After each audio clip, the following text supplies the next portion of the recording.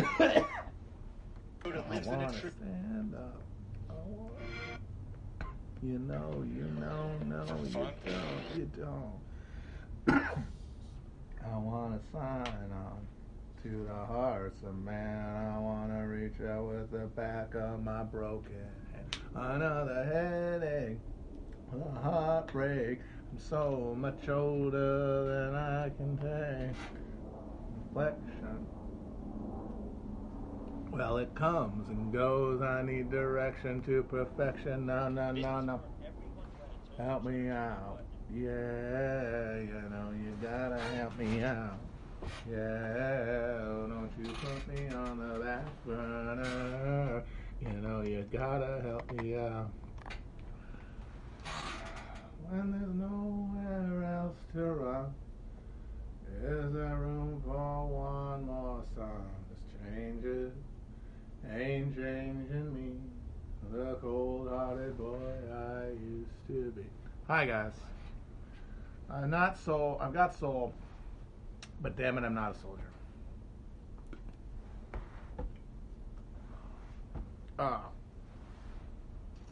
Full disclosure, I've done a lot of content production today, so I'm kind of a little tapped. I probably wouldn't have done a stream today if I hadn't missed Monday and Tuesday. I try to do like 3 a week. If I'm not letting people know ahead of time, I'm not going to be doing them. So I felt like I didn't want to skip again, but I don't really know what to say. So I might have to. This is going to be a loose one. This is going to be another low-key vibe stream. So, fair warning ahead of time on that. Don't expect a lot of verbal fireworks here. I'm just trying to kind of cool down. It sure as shit beats working, though, I'll say that. There's no question about it. I saw the Bob Odenkirk trailer, and I had heard of this movie before. I've heard like for a year now that this movie was being made, because I'm reading a thing where Bob Odenkirk was talking about how he was getting trained by the John Wick guys, and I thought it was really exciting. And I saw the trailer, and it's just John Wick. It's what if John Wick's wife hadn't died a year after they got married?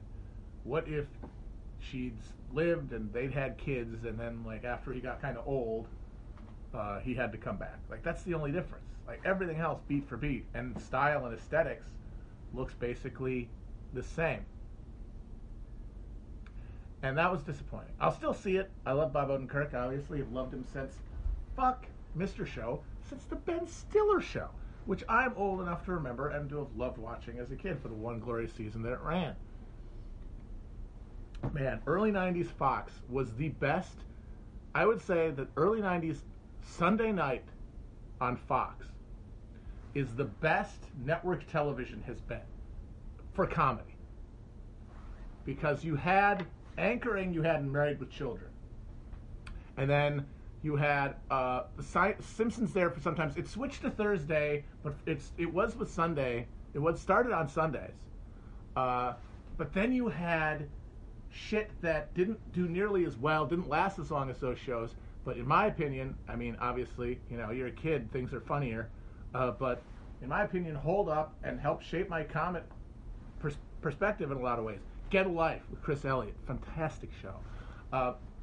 Ben Stiller Show, which I don't think holds up as well, just because so much of it is based on direct parodies of stuff that was happening at the time, like specific TV shows and specific commercials. That's not going to land the same way. But still, you can't beat that cast. You can't beat who ended up being on that show. I mean, that's where fucking Bob and David met, literally, and then helped make Mr. Show the greatest American sketch comedy show of all time, and in the running for, it's in the top conversation, top 2 or 3 ever. I mean, I don't know if it's not Mr. Show, Monty Python, and Kids in the Hall. What's a fourth competitor there? And what else? Oh, they also had they had crazy high concept shit that might not be funny. You might not look back on it and think it was funny, but compared to the other shows on TV, it was interesting and different. Like Herman's Head, which was ripped off for Inside Out. I don't know if anybody else saw Inside Out and was outraged at how horrifyingly they had ripped off the show Herman's Head, which was a show that it was a sitcom, and the premise was there's a guy Herman, and he's trying to make it in the big city in publishing, but you cut back to him in his head,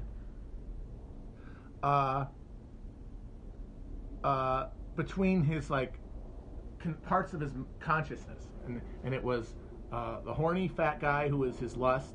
There was the nerd in glasses who was his intellect. There was the twerpy, nervous guy who was anxiety, and then the hippie lady who was his emotions and like sensitivity. Then there was a show called Whoops, which I was describing someone this show last weekend, and they couldn't believe this was a real show. It was essentially Gilligan's Island, but the gimmick was instead of them being on a desert island, they were the last people to survive an accidental nuclear holocaust. And they all lived in a house together in a blasted wasteland. And this was a multi-camera sitcom with a laugh track. And there was the one episode I saw as a little kid, I still remember, where Santa Claus shows up, and he's got survivor's guilt because the elves, the reindeer, and Mrs. Claus were all killed in the nuclear blast.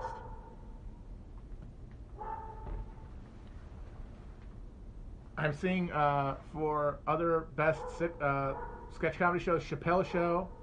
Chappelle Show is definitely in the running, I'm sure. I think it could probably honestly, replace Monty Python with the Chappelle Show at this point. Comedy has a shelf life. Monty Python's shelf life is over. The Chappelle Show is still funny. So throw that out there. Chappelle Show, or maybe, yeah, Chappelle Show, Mr. Show, Kids in the Hall.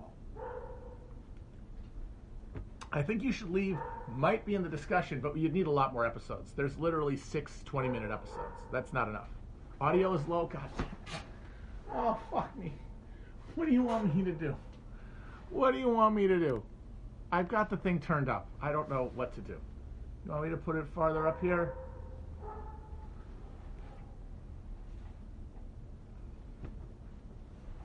State was okay. State's not as good as Ben Stiller's show.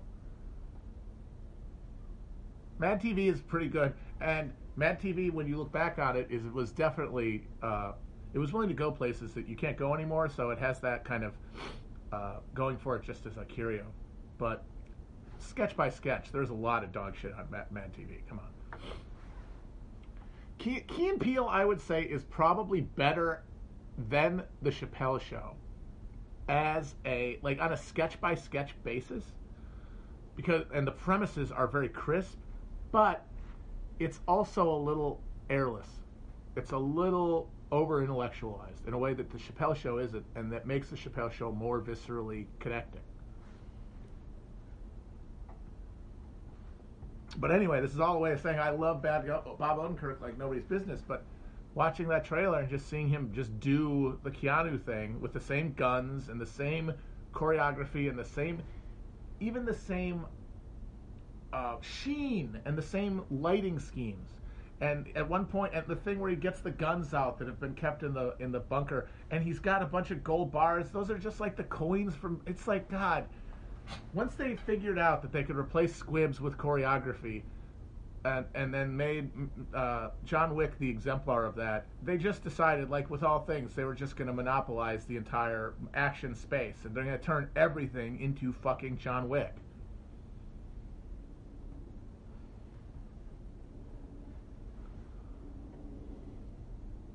So I'm a little disappointed in the trailer, but I will certainly see it. Although when I saw at the end of the trailer it says only in theaters, February 26th, I'm like, okay guys, good luck with that.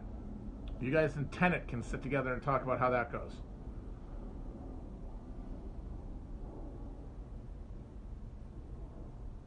Kids in the Hall, I didn't say, somebody says Kids in the Hall is better than Chappelle.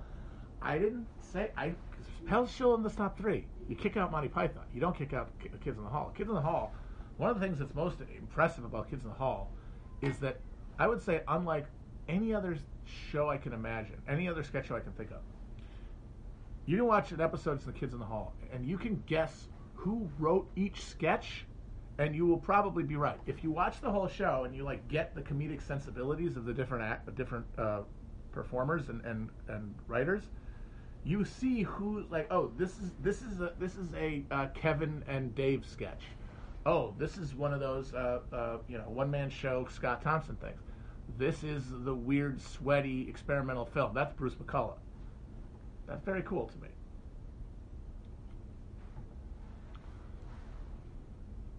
Monty Python has that too, but as I said, Monty Python is just, it's streets behind, as Pierce Horson would say. It is streets behind.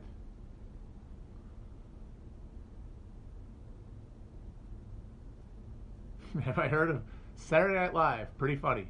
I mean, yeah, it is. Come on.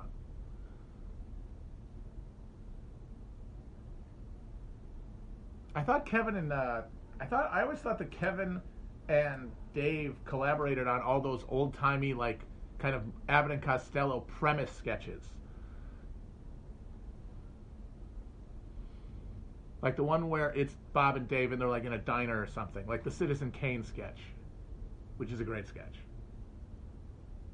Citizen Kane! It was Citizen Kane! It was Citizen Kane! You need a mortician. Sudden eruptions of bloody violence is one of the best ways to get my comedic goat, I will admit.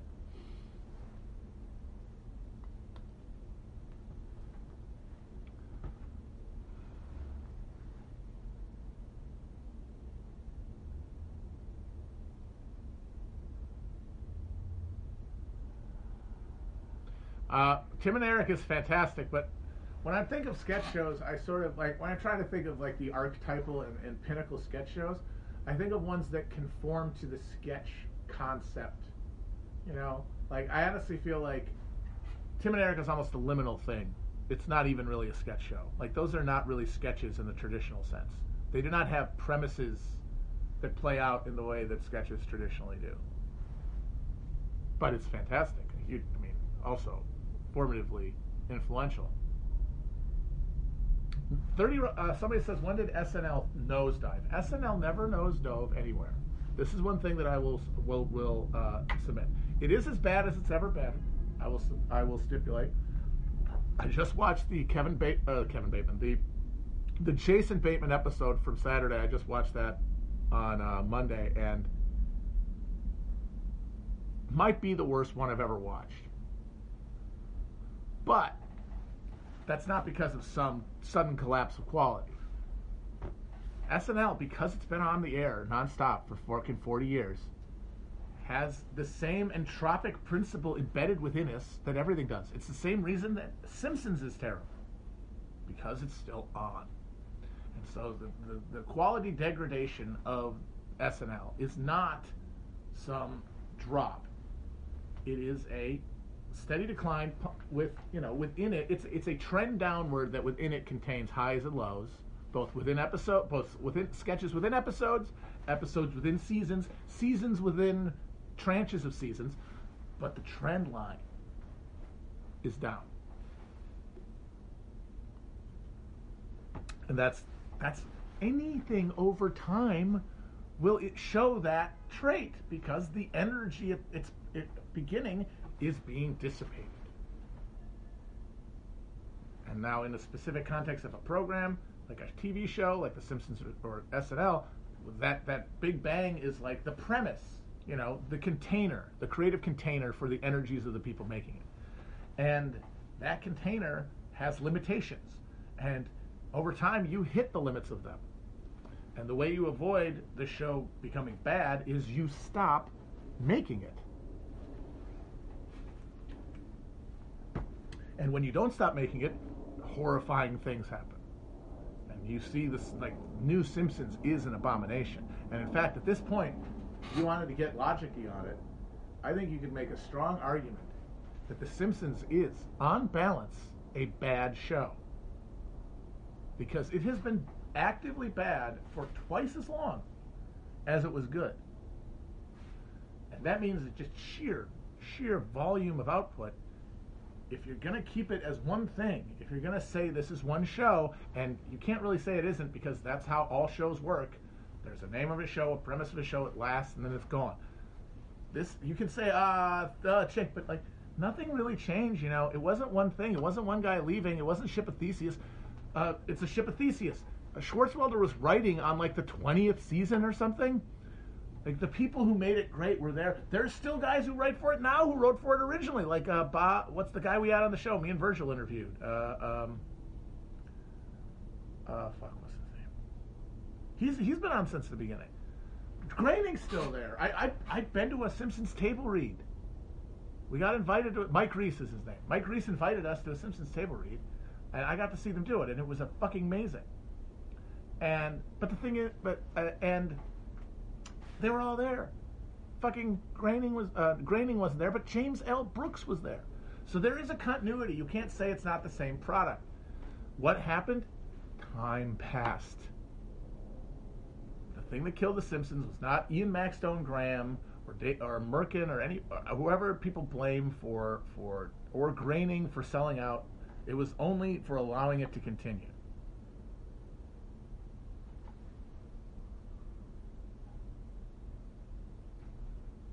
So if you compose the idea that The Simpsons is a program, right? The Simpsons is a TV program. We're not going to talk about what dividing within it.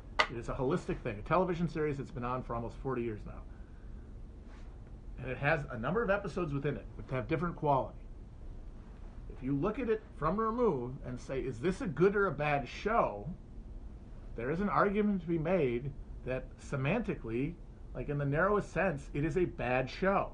Because I subscribe very much to the notion that binaries are composed of infinite gradients, but for the purposes of denotation, once a certain inflection point of attributes has been reached, the thing gains a characteristic that can be used to describe it by other people. Like that's how we get to language. It's the accumulation of traits. You have, like say there's X number of traits. Once you reach Y, enough of them have been obtained that this counts as a thing we can say. So it's a show. Is it good? No, it's a bad show. It's a bad show. Put on a Simpsons random episode, it's probably going to be bad. And that's purely because they left it on, which is why getting mad at SNL for anything, or The Simpsons for anything other than refusing to stop, is wrong. But the thing is, when you do that, you're not getting mad at the Simpsons creators. You're not getting mad at even Lorne Michaels. You're getting mad at capitalism.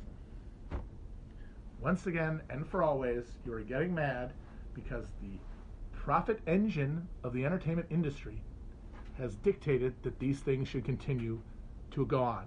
Our favorite shows that were great, a lot of times, we were protected from them being remembered as bad because they weren't profitable to make anymore. And they stopped making them before they got bad. That's like the capitalist regulator that can protect our good shows from turning into bad shows. Because that's the only real gatekeeper that we have in mass culture is profitability. So capitalism killed The Simpsons and killed SNL. Although with SNL, I would argue that it started at a much lower quality. The early SNL is not that great. If you put on an average 1977 episode, even given the fact that comedy tastes change over time, there's like maybe a couple of good sketches there. It's just now there's no good sketches. None. And I would say that until recently, you could usually bank maybe one decent sketch an episode. And I think that only in the last couple seasons is that no longer the case.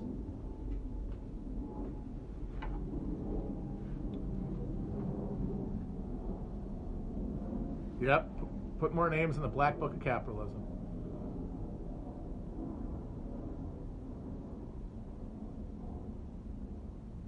The main thing I resist in SNL discourse is trying to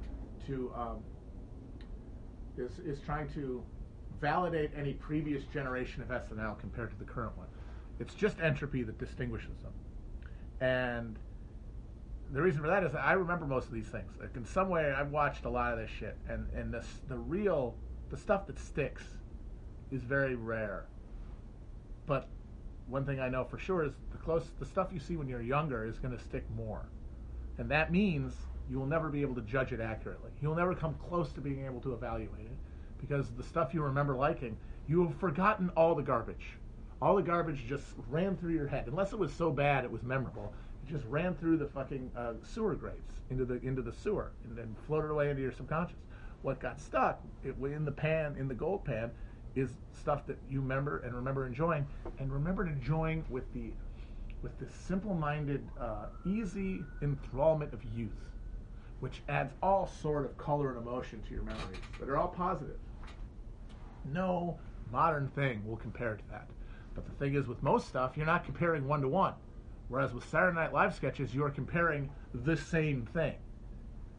And that means it'll never, ever, ever live up. And so no one can truly judge SNL sketch comedy, or quality.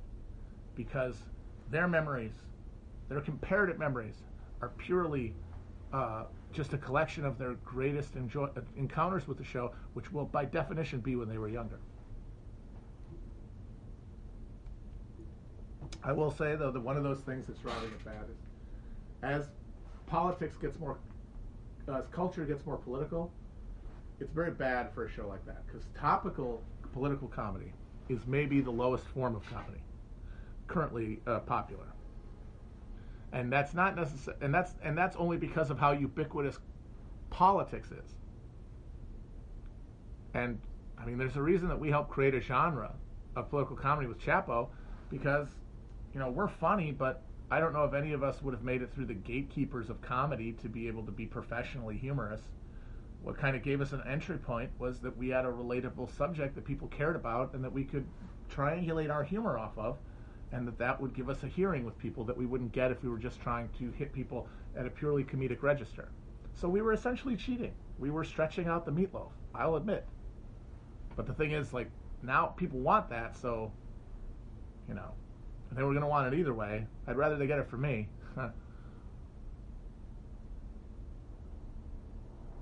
I think what you can really pull from SNL is just like a baseball team. And being a fan of SNL, like I've said before, is much more like being a fan of a baseball team than of a television show. You don't. It doesn't matter if it's good or bad. It's your team, and you watch it, and you keep your eyes open for talent, and you see it develop or whatever, or fail to develop. So the thing to remember is performers, like who has stood out, who are and one of the real signals of the current degradation is how thin the bench is talent-wise right now. SNL was not always this political. You'd have a political cold open like. Every cold open is political, and I don't think that used to be the case. But then again, I wouldn't have remembered a lot of them because cold opens usually aren't very good.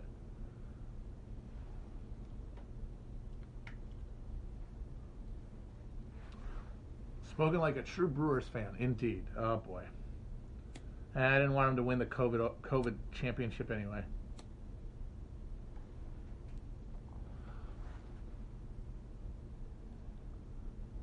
There were some great old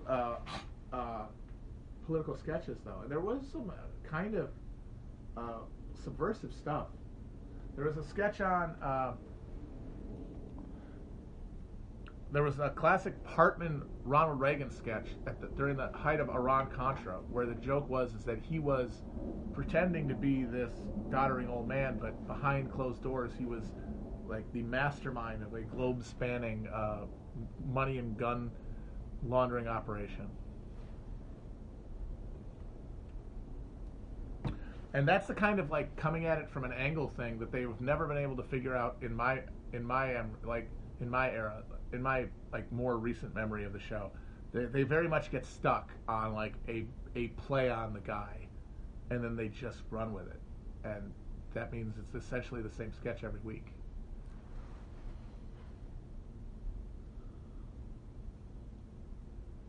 I'd say Hartman was definitely maybe the greatest Saturday Night Live cast member of all time, in terms of all-around talent and crucialness to the show's success.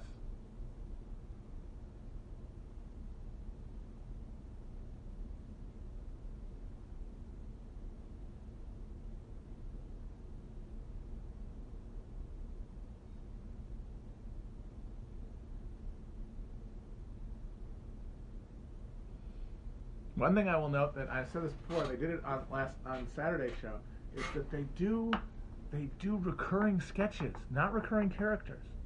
The characters are unmemorable. It's the premise with a different skeleton of jokes, and that's how you use a recurring character. A recurring character is the premise essentially, and a skeleton for you to put more specific jokes on. Now they just have the premise without the character. They have not bothered to create characters people like, because they know they can't. They know they can't get something over in the wrestling sense, the way that you could with like the Richmeister or Wayne and Garth, or even like one of those 15 awful Kristen Wiig recurring characters. None of them can get over a recurring character, so it's just the sketch over and over again. It's amazing.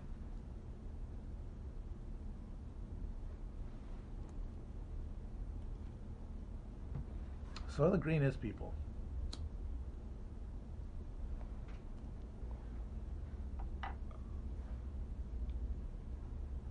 No, Celebrity Jeopardy does not have character. First of all, Celebrity Jeopardy is like 10 years old now, and I'm talking about current SNL, so that's not even relevant. But secondly, Trebek isn't really a character in that sketch. He's basically a straight man. And impressions don't really count anyway. And it's not a very good impression.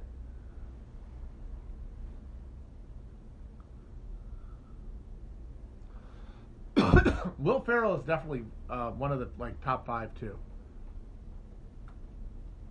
Ferrell held the same role of glue that Hartman did. He was less of an impressionist and more of a wild man, but it's a very similar position. Comedic point guard, I guess, or no? I mean, I don't know. I don't know enough about basketball.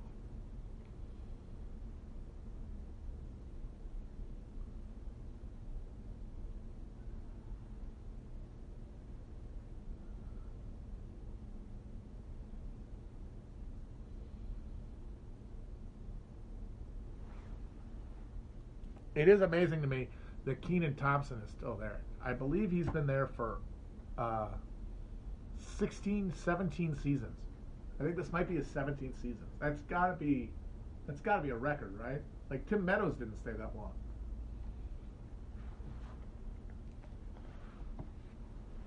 And I kind of respect it, because I'm assuming what's happening there is that he has just made the Zen decision that, okay, this is my job. I'm not going to be famous. I'm not going to be a big star. I'm not going to have my own franchise. This is my job. Like, somebody works in an office, somebody digs ditches. I do these sketches. I like doing it. I have fun. It's better than real work.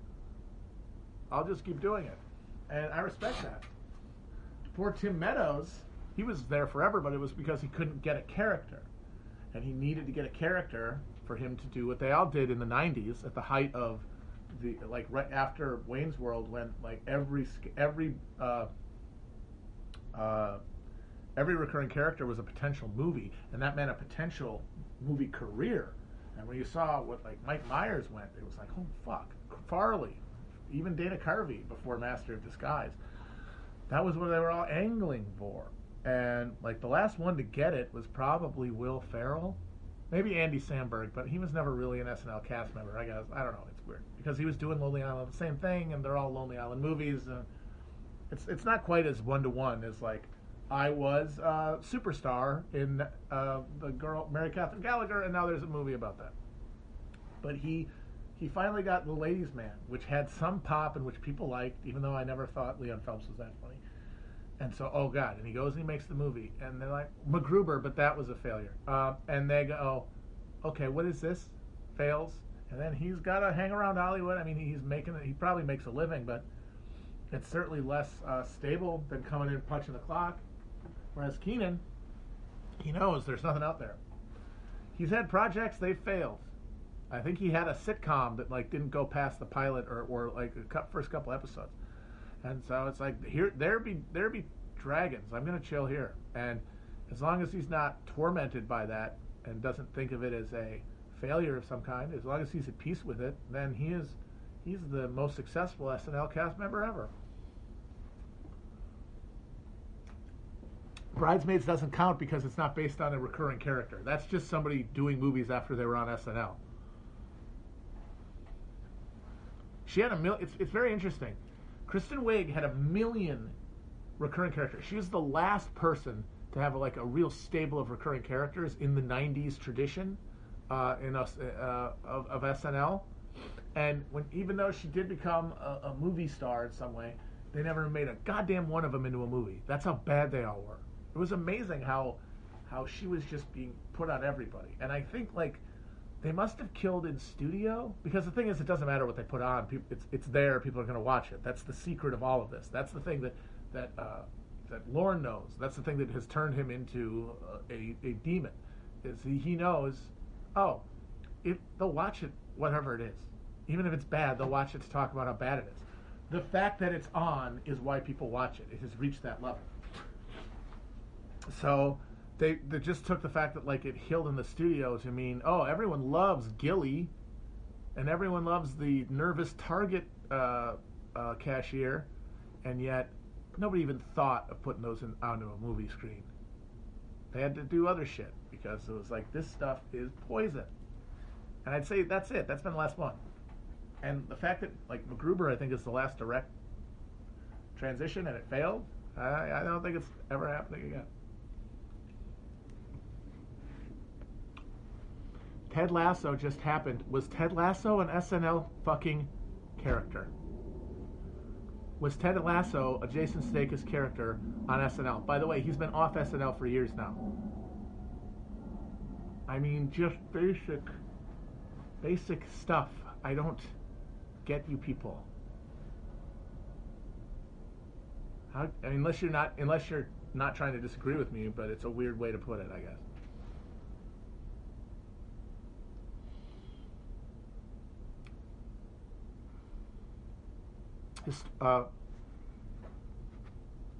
David S. Pumpkins was insanely forced. Oh, guys. Okay. This is going to just be the SNL sketch one, but this is just going to be the SNL stream, but that's fine. It was bound to happen eventually. I'm having fun. This is a nice wind down from talking about political bullshit all day. So the David S. Pumpkins sketch was actually one of those recurring premises I talked about. So a year before that episode, Larry David hosted. And there was a sketch where it was a bunch of FBI recruits at Hogan's Alley doing the target shooting, where you have to distinguish between threats and civilians. And they're dummies that come up with a gun, and they're animatronics basically. And some of them are criminals to be shot, and other ones are civilians not to be shot. And they pop up a few, and they're normal. And then one of them pops up, and it's Larry David in a bright orange suit holding a big brick-style 80s cell phone, wearing sunglasses. And he goes, hey, what was his name? God damn it, what was the character's name? Shit, this is literally going to kill me. Larry David, SNL. Kevin Roberts, that was it. He goes, hey, I'm Kevin Roberts, and I'm the biggest bitch, I'm the smoothest bitch in town. And then the guy shoots him, and the trainer goes, why was that? And he goes, I was confused. And it's basically the David S. Pumpkins thing of, you're expecting one thing, then it's this weird off-premise thing, David S. Pumpkins isn't really funny, this guy's not really either a threat, but he's also a weird, what? And then the person kind of not figuring it out, and that's it. That was the sketch. And then David S. Pumpkins is the exact same sketch. It's just during Halloween, and it's popping out of the Halloween things instead of popping up from the target range.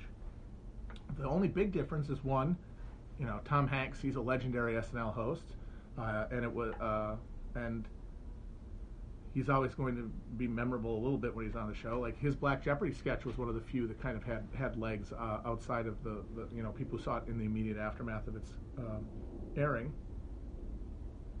But then also the fact that it was a Halloween episode, and holiday episodes usually have a little more cultural resonance because it's one of those things that reminds us of the season, and then we talk about it to reaffirm that memory. And then 3, because it actually had a punchline, which is very rare for any SNL sketch. SNL sketches almost never have punchlines now. They just set up the premise, do jokes about the premise, and then just stop.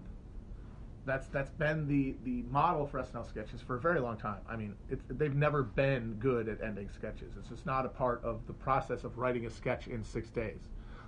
Like, that's the hard part, and you don't have time.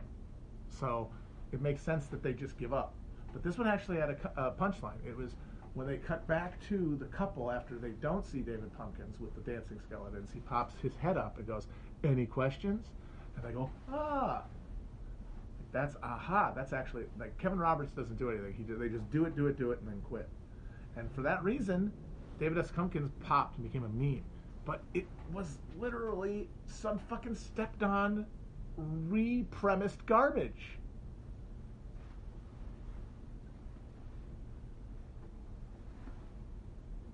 Like, these guys are literally just stepping on their own product in order to make the runtime.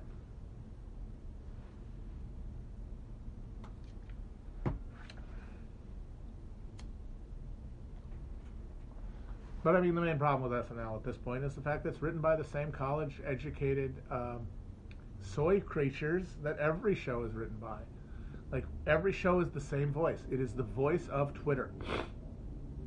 Every show, every topical program, and increasingly even scripted, like, long-form stuff, like, for example, The Boys, is just the voice of Twitter, one way or the other. And that is very enervating, and it's hard to enjoy anything like that. And yeah, like, there's a factory that produces these people. Like, they all go to college. Like, they all go from their middle-class homes to a nice college experience, or their upper-class homes, to a nice college experience where they learn how to express themselves and work together and not get Me Too'd. Then they go to UCB. It used to be Second City, now it's UCB. And then they get caught, and then they either write or they perform or some combination, and they're all just regurgitating the same fucking cud that they've been chewing on since they grew up in, like, Fuckburg suburbs and then went to Sarah Lawrence or whatever the fuck. I mean, they're the same people. Like, this is a big country with a lot of different experiences. And these people are reproducing a comedic reply to almost the exact same experiences of living a relatively unprecarious, urban, educated existence that is mediated through, that is heavily mediated, and that is deeply invested in a performative political self-conception. Which I mean liberalism. Which I mean broadly the Democrat brain.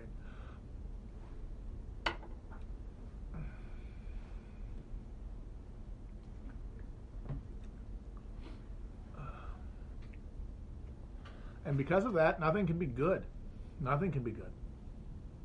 That's why people got to go to stuff that's not going through these gatekeepers to even come close to anything good.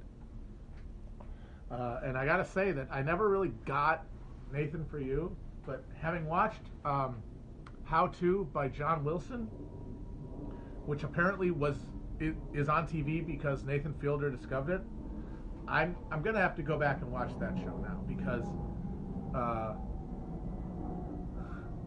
talking about how everything is bad and comes with the same voice,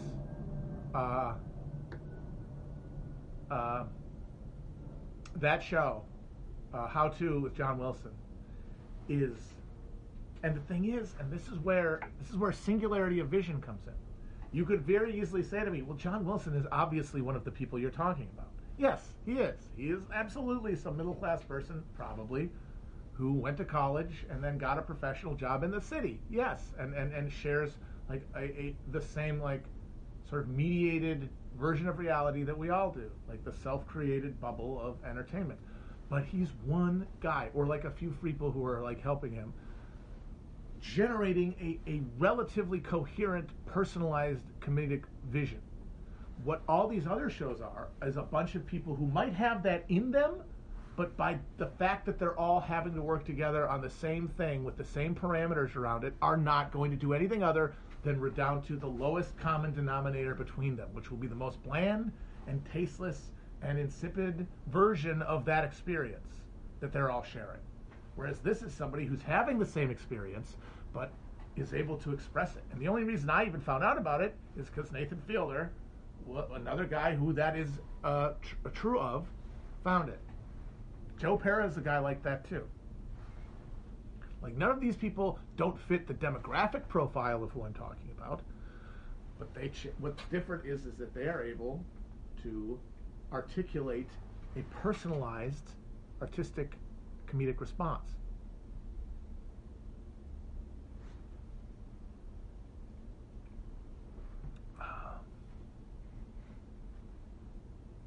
Oh man, Righteous Gemstones is so good.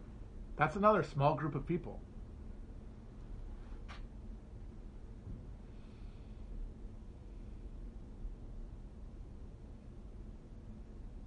I mean, Conor O'Malley, of course, is another absolute king in that regard. Of course, I'm saying a bunch of white guys because that's who I see online because I'm a white guy. There are others. I have not seen them. I'm not denying their existence. The thing they will share, I will stipulate, is a relatively coherent and relatively personalized artistic comedic vision.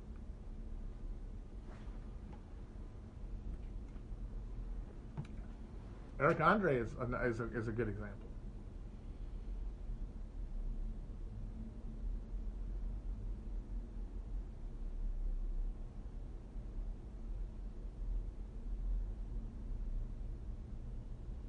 Is the demiurge to the Gnostics what capital is to the proletariat? Yes.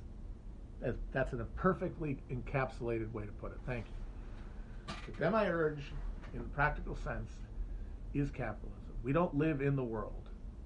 We live in a simulated, reduced, bound version of the world that's physical manifestation is generated by a spirit, a Geist, a principle that drives everything, that drives the maintenance and the intensification of human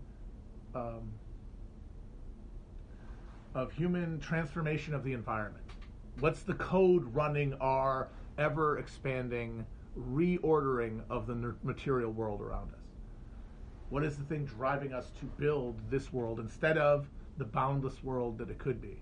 Capitalism. But its structures are so real that they are as real to us as our bodies, and as much of a prison as the material world is to the Gnostic. As far removed from the real world, the real Pandora around us, as eternal union with God in heaven is to the Gnostic who lives in the material world.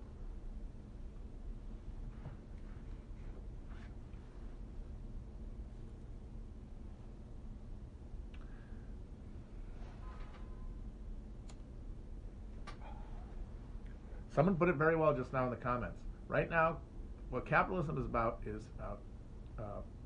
exploiting the resources of the world using technology to produce capital, to produce surplus beyond the sustenance of the human race, which of course is then to be held by the holders of the capital that built it, the owners. Under communism, what we're extracting and trying to pile up and distribute is time, is free time. Free time that is not in pain. Like, because, as I say, there's unalienated labor, but even unalienated labor sucks. Like, even though cleaning your toilet is less alienating than being a janitor, it still sucks to clean a toilet. So that part, that like unpleasantness associated with being alive on Earth, that's going to be there. That's part of work that is almost until you have technologically removed the need for it, it's still there. But the point of like a human species working towards its own like greater betterment would be if we acknowledge that the goal of all this technological progress that we have, the goal of all of this economic activity that we're doing, that we're frenziedly doing, all of these scaffolds we're building, shout out John Wilson, should not be to build up fucking surplus to be held by people who, by virtue of sucking literal magic trick, claim ownership to it, it would be to free people from unpleasant labor for the longest amount of time so that they could do things with that material world around them, with that technological understanding, with their understanding of other people, to build something and turn the time that isn't alienated in work into art, into play, both.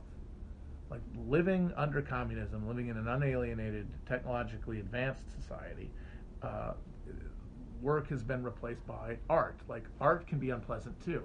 Like art has physical exertion and gunky parts, but art transcends chores, right? Transcends work. It actually takes the things that's gross and turns those gross things into more adherence to the task, more adherence to the moment. And eventually you get to a point where labor has been replaced by people literally spending their time on earth creating art. And until that point, playing. Before you're able to transition the actual like working of the gears of social existence, like the actual growing of food and distribution of resources and maintenance of social order through coordination and infrastructure. Once that's taken care of, everything else is play.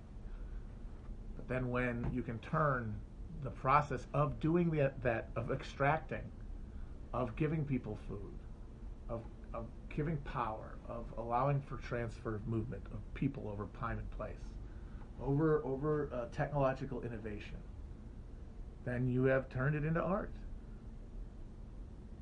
You've turned work into art. That's the alchemy that we're seeking. We are essentially alchemists. And that's the magical formula we're looking for. It's the one that turns work into play.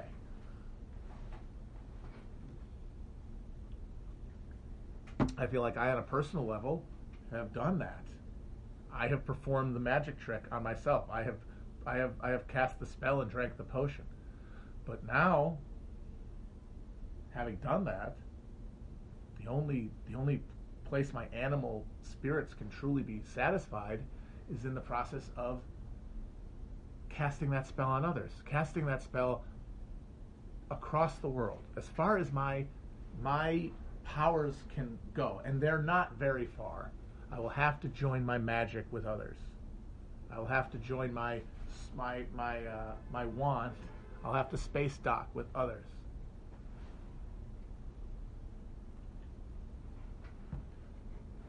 I have to say, I definitely feel like I understand what Alan Moore was talking about in that episode a lot more than I used to. And I used to thought I kind of got it.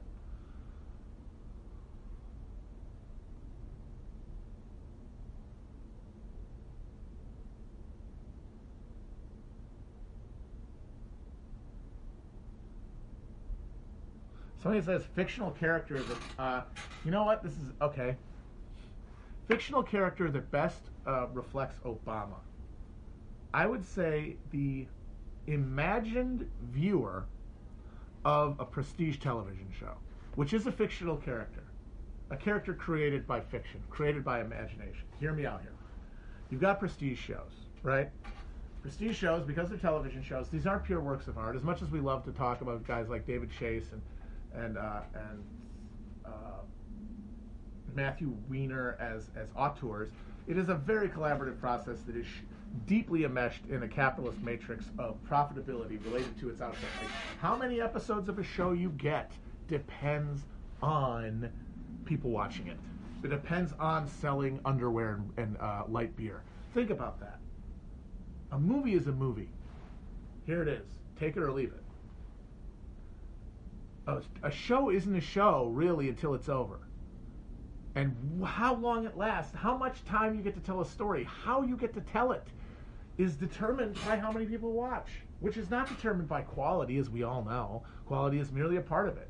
What it mostly is an ability to hit people at a common denominator where enough of them are entertained that they want to keep watching. And with a prestige audience, what you do to find that out is you read the fucking recaps, because the recaps before Twitter, the recaps were how the internet, like the hive mind of the internet, that like collective college educated urban liberal, how they responded to stimuli and how they expressed themselves in the social media matrix, like barfing up. Now that we have the internet to literally embody and reflect the mind of our like creative class, we have the technology to hear the echo of the audience at a moment by moment basis. We don't have to rely on fucking Nielsen ratings. We don't have to wonder about whether or not people are filling our name out in the book that they keep for like a $5 a month stipend from the Nielsen company. We get it in real time, the echolocation of people responding, and the recaps and comment sections in the early internet websites, I would argue, are where people went to find out what these people wanted. And then they made these shows, Mad Men, The Sopranos. The Sopranos really made it, first of all. But remember, The Sopranos could have gone off the air after one season. The Sopranos were tacking off of the media response to them almost immediately, because it became this huge phenomenon almost overnight. So they were never not captured. Like beyond the first season, everything that came later is fully enmeshed in this. So even the Sopranos count. Sopranos, Breaking Bad, the person viewing it, that they divine through the response, first in the form of those recaps and the comments on recaps, and then the Twitter conversation once Twitter enters into it. The viewer of that is a highly successful, because remember, we're after rich, college-educated urban liberals. We're not after the ones who are paying back a million jillion student loans and running around gig economy jobs. We want the ones with time and money to spend on the kind of products that we advertise, and more importantly, are willing to spend more for things like a streaming service or a cable channel than you can, because the more of them we get, the fewer of everyone else we need. So we want them as rich as they come, who are still going to be sitting around watching television. So then we're talking about people who, by definition almost, are professional class people. People who work a 9 to 5 and come home and want to sit down and kind of vape out. And because they're not able to jet ski around the world like a very, very rich person. And also, there aren't that many of those people. So you're talking about upper middle class professionals of the urban milieu. And what did they create? They created psychopaths. They created Tony Soprano. They created Walter White, Don Draper. They created psychopaths, empty vessels of pure self-interest. Because that is who they saw in the mirror. That's who they saw in the reflected response to the show, to the shows. Because while the people writing about it aren't the most professionally successful ones, they wouldn't be writing recaps if they were, and they wouldn't be typing responses to recaps if they were. The people greenlighting stuff and making art in television can see past them to the richest versions of them.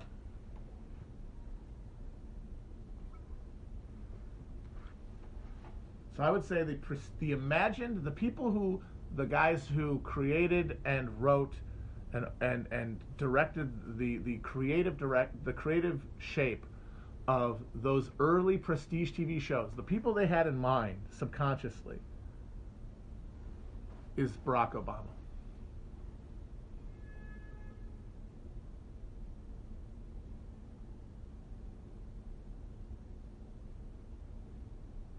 It's Barfsack Okrumbo. He is the prestige television watcher in chief. And didn't it work? If Barack Obama watched the show and said, "Oh, I really like that Batman. David Chase show, The Wire, it's really good." It guaranteed an audience. It guaranteed money in the bank. So they essentially conjured into being the guy that they had in mind. Like, prestige television was essentially a giant black mass to summon this Beelzebub into existence to rule over us.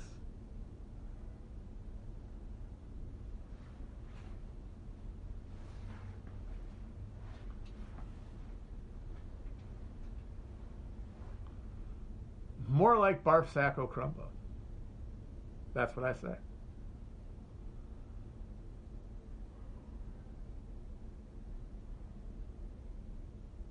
Yeah, Trump was summoned by television as well.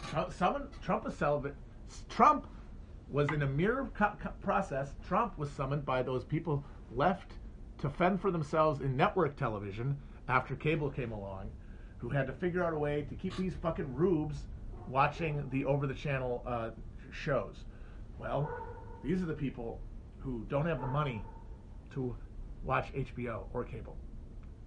That means, by definition, we have a ceiling on how much we want to pitch to people, because all of our ideas of what smart is comes from a college experience the people who don't have the money for cable tend to not have. So we can't speak to them. We don't know how to talk to them. We can only condescend to them. Well, we might as well say as few words as possible. Let's just train the cameras on them and let them entertain each other. Phew! And out of that process of programming towards that, the person they had in their mind, the disgusting pig they had in their mind, they summoned this other demon to rule over us.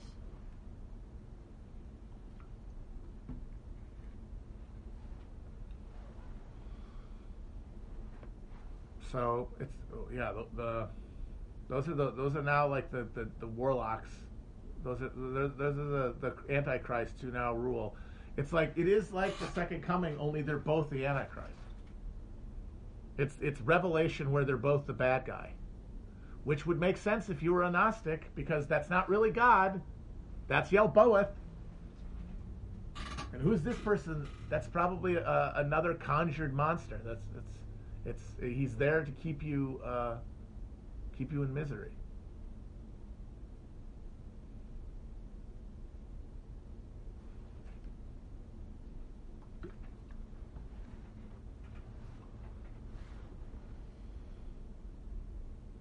Yeah, Trump was summoned into his place in the political firmament by an incantation of Barack Obama. Remember, it was him making fun of Trump at the correspondence dinner that made him decide to run for president. The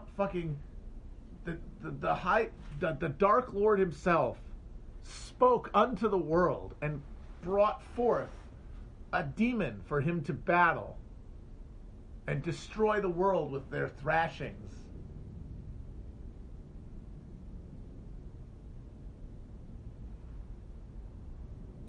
And the problem is, if that's our thesis and that's our antithesis, I cannot imagine any synthesis emerging that is not a even more deeply satanic monstrosity. Like, that would be like forming into a Voltron, like blorbing into each other and creating a new monstrosity. Not good.